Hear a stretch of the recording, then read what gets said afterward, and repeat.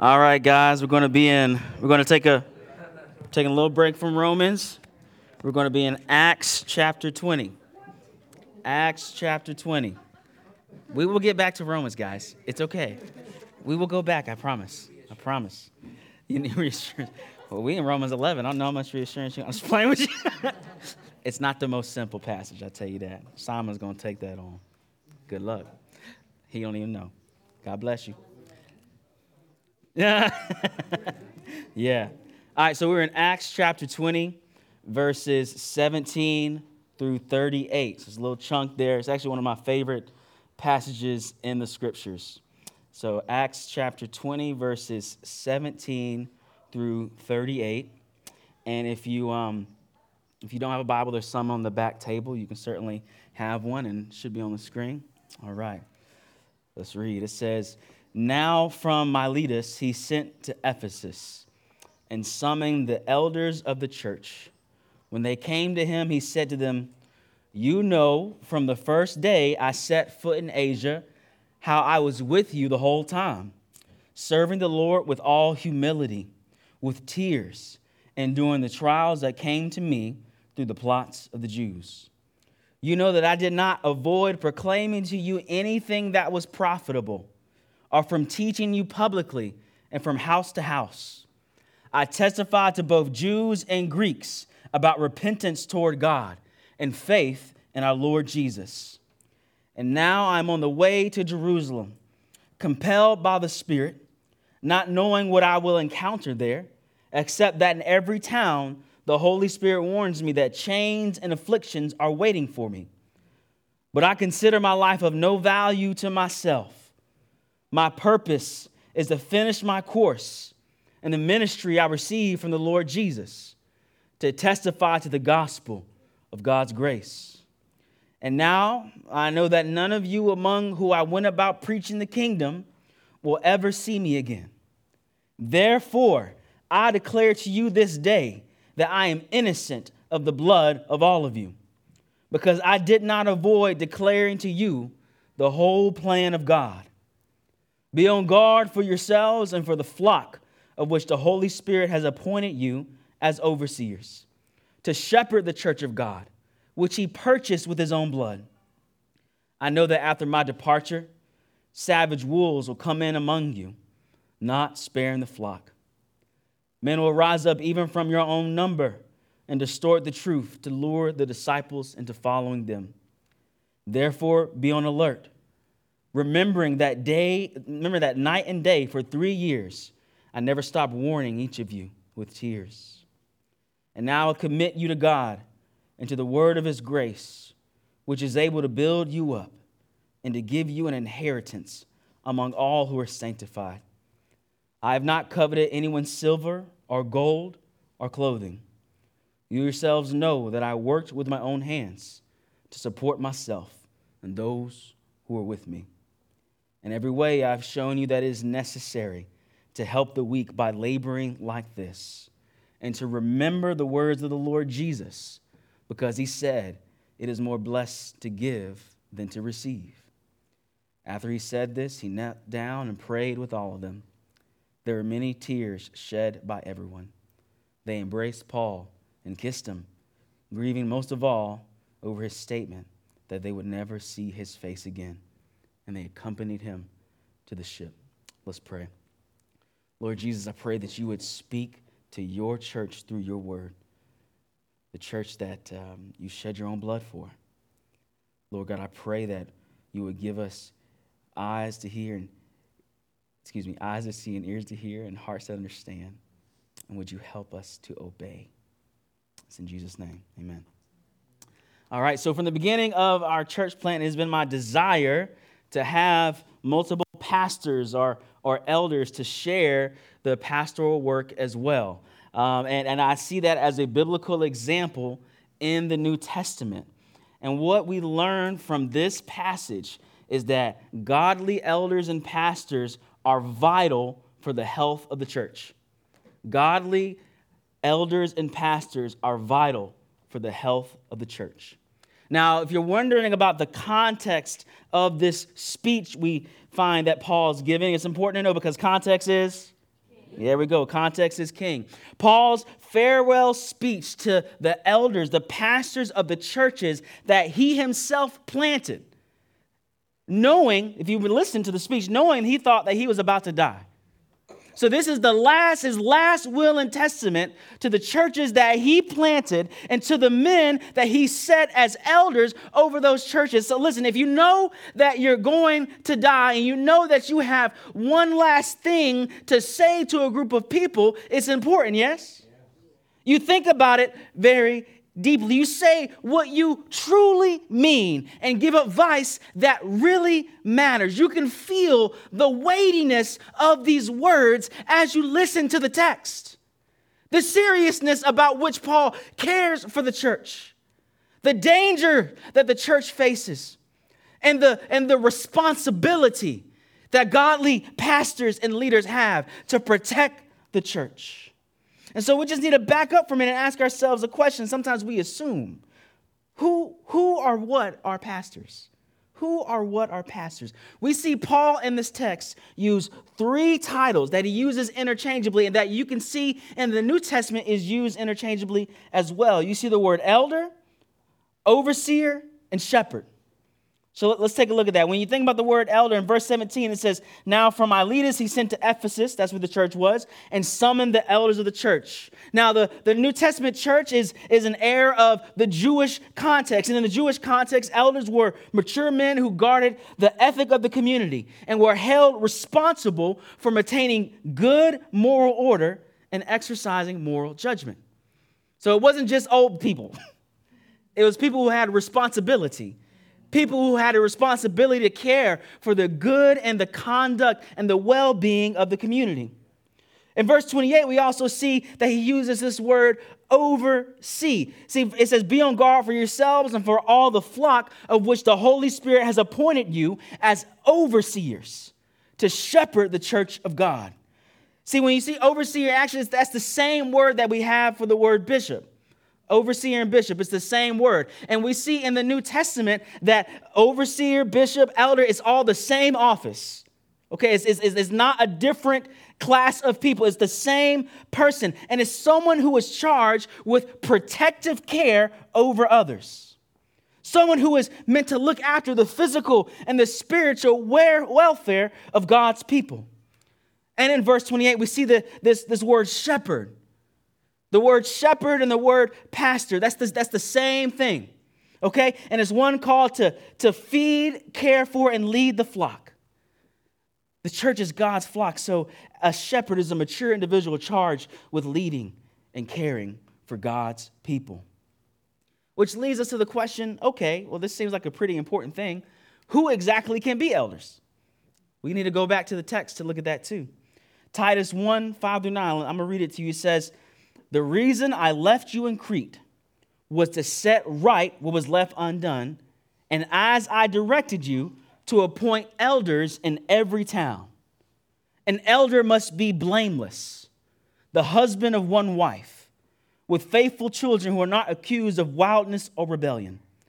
As an overseer of God's household, he must be blameless, not arrogant, not hot-tempered, not an excessive drinker, not a bully, not greedy for money, but hospitable, loving what is good, sensible, righteous, holy, self-controlled, holding to the faithful message as taught, so that he will be able to both encourage with sound teaching and to refute those who contradict it. So we see the qualifications. What's interesting, it's different from any other job qualification that you would see because it actually focuses on personal character. Right? It's not like you got to do this. This actually focuses on the character of the individual who is fulfilling that role. In other words, the character needs to resemble Christ's character. Now, what's interesting, you can read the passage in 2 ways. You can read them as high standards of which no one could reach, or you could read them as standards for which Christians should strive for. So, example, if somebody's being a bully, I don't care if they're an elder or not, I'm going to tell them to stop. Yeah? If somebody's excessively drinking, should I be like, should you stop? Right? You see what I'm saying? No one should be hot-tempered or greedy for money. And we should all seek to love what is good and sensible and righteous and holy and to be self-controlled. The idea is that an elder is not someone who is on its own stage, but it's just an example of mature Christianity.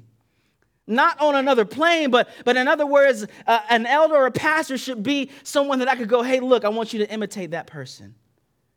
And it would mean imitating what Christ desires. See, the standard, now here's the deal, the standard cannot be perfection, because is anybody sinless? So it certainly can't be perfection, but here's what I know is important for holiness, is that there is consistent repentance. That when sin is pointed out, when conviction is given, when rebuke is brought up, there is not a, well, I don't care about that. No, there is a consistent, heartfelt repentance. It's a striving after a goal that we know we will not reach completely, but we nonetheless. What's interesting, he goes from his character to the person's family life. He says that an elder must be a good and faithful husband. In other words, he must care for his bride as Christ loved the church and gave himself for his bride, the church. So if the dude can teach really well, but he doesn't love his wife, can he be an elder? No. So not only must he be a good and faithful husband, he must be a good and faithful father. He must care for his children as the father provides for and trains his own children in the church. What's interesting is when you look at these qualifications, this personal character and this family life, it kind of shows us what the church is. The church is not primarily a business, and a pastor is not primarily just a job. The church is God's household. It's God's family. And so the qualifications for one who would shepherd God's family, ironically, is the qualification for a good husband and father, because you have to care for, love, provide, correct, and train the church. And what's interesting is both educators and social scientists know the importance of fatherhood for the natural family. Yeah? There's some statistics. 90% of all homeless and runaway children are from fatherless homes. That's 32 times the average. 85% of all children who show behavior disorders come from fatherless homes. That's 20 times the average. So if it is true that in the natural family that fatherhood is important, then surely it is true in God's family that fatherhood would be important. It's important for God's family, the church. Now, what's interesting when it goes about this character qualifications and this family life, there actually is one duty that's kind of outlined, and that duty is teaching. The main duty is a clear understanding and teaching of the gospel with the ability to teach and correct others. Because think about it, the teaching from Christ is what actually binds the church together. That's what constitutes the family of God in the first place. Now, if we go back to that passage that we read in Acts 20, we kind of get some more indications of what elders do. In verse 18 of Acts 20, it says, when they came to him, he said to them, you know, from the first day I set foot in Asia, how I was with you the whole time, serving the Lord with all humility, with tears, and doing trials that came to me through the plots of the Jews. In other words, Apostle Paul is saying, listen, I'm trying to model to you what I expect from you. Paul's saying, I'm not just going to tell you to do something, it's that you could look at my life and see something of what I'm telling you to do. He says that he walked with humility. This is Apostle Paul. If anyone had an excuse to not walk with humility, someone who's seen Jesus face to face, it would be him. But he said, I demonstrated to you what it is to walk this Christian life, and it means to walk with humility. A deeper understanding of the gospel should result in humility. The more I understand the depths to which Christ went to save me and the reality of my own rebellion in my heart, I should go, oh my goodness, I need his grace. Beloved, leadership in the church should not lead to pride. That means you fundamentally misunderstand the content of the message. The content of the message is you need help. You need somebody else to save you. You can't save yourself.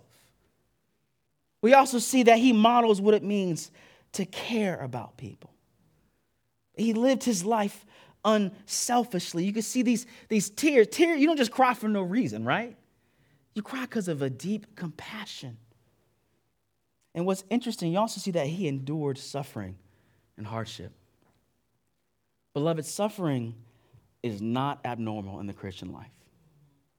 In fact, one of the things I feel like I have to do as a pastor that I'm increasingly understanding is actually getting people ready to suffer.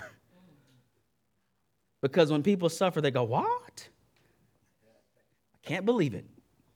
But beloved, Philippians 1:29, it says, for it has been granted to you on Christ's behalf, not only to believe in him, but also to suffer for him. Beloved, we live in a broken world. It's full of sin. The reality of suffering actually points to the fact that we want something else. That this is not our home. Our ultimate hope is not in this world. The reality of suffering points to the fact that, okay, we actually need Christ to come back. Don't get lulled to sleep. If you're not having suffering, you could misremember where your true home is. But beloved, Paul says, I am modeling what I'm telling you is going to happen, that I would endure suffering patiently. We also see in verse 26 that he teaches them. Verse 26 says, therefore I declare to you this day that I am innocent of the blood of all of you, because I did not avoid declaring to you the whole plan of God.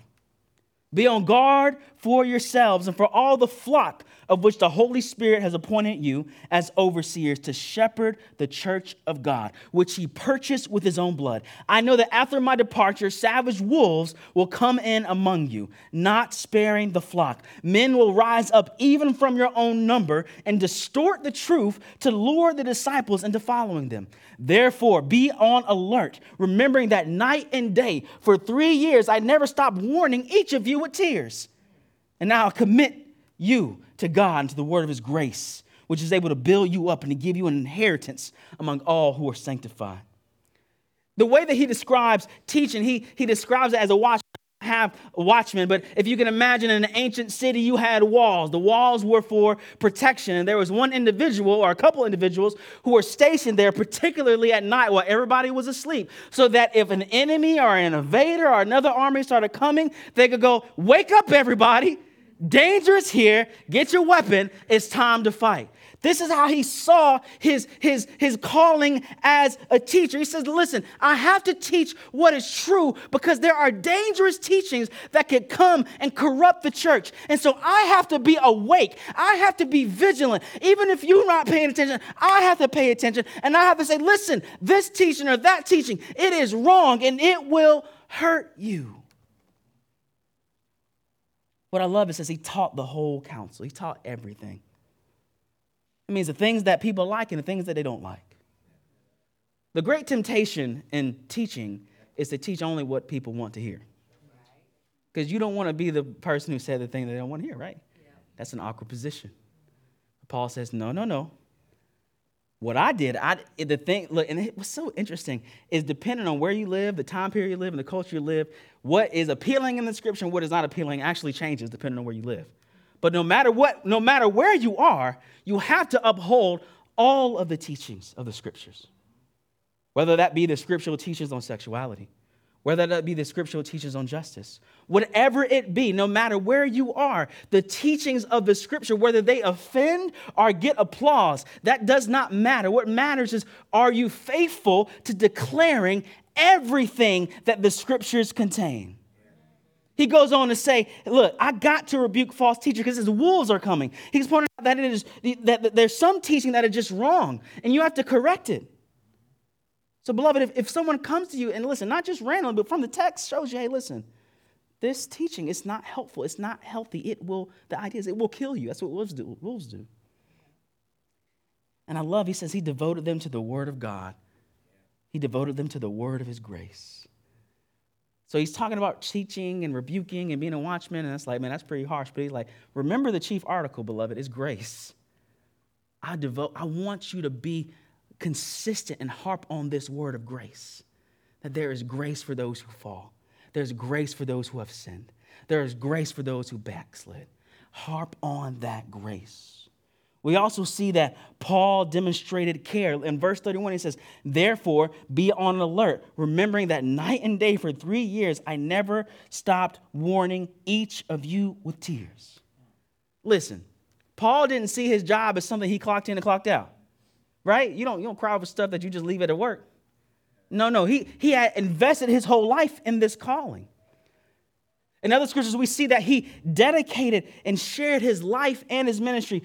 1 Thessalonians 2:28 says, we cared so much for you that we were pleased to share with you not only the gospel of God, but also our own lives, because you had become dear to us. He's not just saying, I'm going to preach sometimes. He's going to say, my life is available to you, that my heart is available to you. We also see in this teaching that he says, I am going to lead and you should lead, that elders and pastors have to manage the church. In other words, you think through how to accomplish the mission. Now, our mission is on the wall. We preach the gospel, produce disciples, and pursue justice. And so the leaders are supposed to think, how exactly do we do that? Are we being faithful, and are we accomplishing the task at hand? Are we helping people and getting invested in Scripture? Are we helping people being open and honest with their sin, seeking to serve and help one another? He sees that elders are not only supposed to tell people to do ministry, but they're to lead people, demonstrate. In verse 35, it says, in every way I've shown you that it is necessary to help the weak by laboring like this and to remember the words of the Lord Jesus, because he said it's more blessed to give than to receive. In other words, elders are supposed to care for those in need because the church is supposed to care for those in need. That we are supposed to pursue justice, that when people are weak and they are in need and they need help, we don't just look at them and say, well, we'll pray for you. No, we figure out ways to go help them. We struggle together and try to figure it out. In other words, elders don't matter because elders are awesome. Elders matter because the church matters. Elders matter because the church matters to God. In verse 28, he says, be on guard for yourselves and for all the flock of which the Holy Spirit has appointed you as overseers. Get this, to shepherd the church of God, which he purchased with his own blood. We see Christ, the Son of God, the God-man, purchased the church with his own blood. The church is not some secondary aspect of your relationship with God. It's not you and Jesus. No, Christ bought a community of people with the expectation that the community would interact with each other, with the expectation that they would follow him together. So it's not you and Jesus in your room by yourself. That's not what the scripture says. No. He bought the church. He bought y'all to live together. We can see that Jesus cares deeply for his church. Listen, when Jesus looks out into the world, I want you to see that he has a special affinity for his church. Now, God is a God of love, but when he sees his church, he sees his bride. When he sees the church, he sees the one that he shed his blood for. When he sees the church, it moves his heart, and he cares deeply. Listen. He didn't die for governments. He didn't die for any other institution. He didn't die for nonprofits. And beloved, all that will pass away, but there's one thing that won't: the church. Beloved, if he values the church in this manner, should we not? If he looks at the church and says, everything else, that's going to pass away, but the people in the church, I want them to remain with me. There's going to be a new government crisis king. There's going to be the same people in the church. We can see that he cares deeply for his church. He wants his church to be protected. Christ did not go to such lengths to save his church that the church would be left without care. In fact, this was one of the issues that the people of God had in the Old Testament. And you'll find prophecies in the Old Testament. And he's like, look, all you leaders of Israel, you are horrible shepherds because you don't protect the sheep.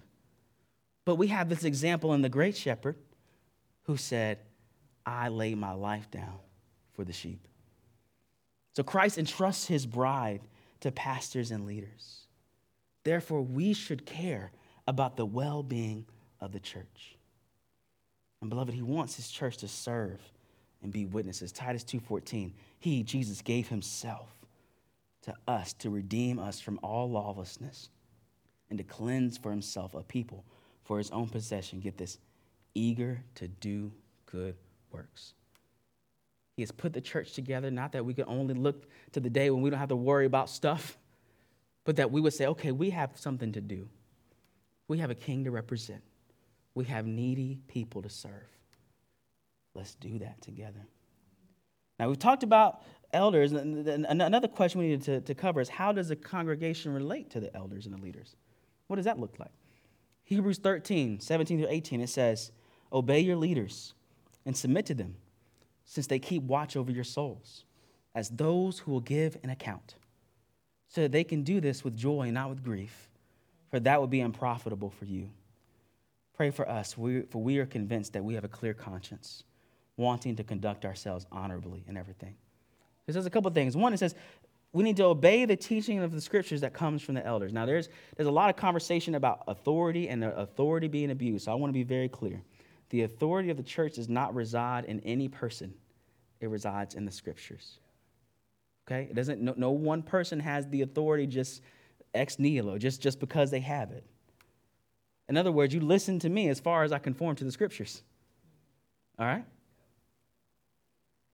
A lot of people, like, we don't want to have, it's not trying to get excess control. We obey the leaders in as far as they teach the scriptures.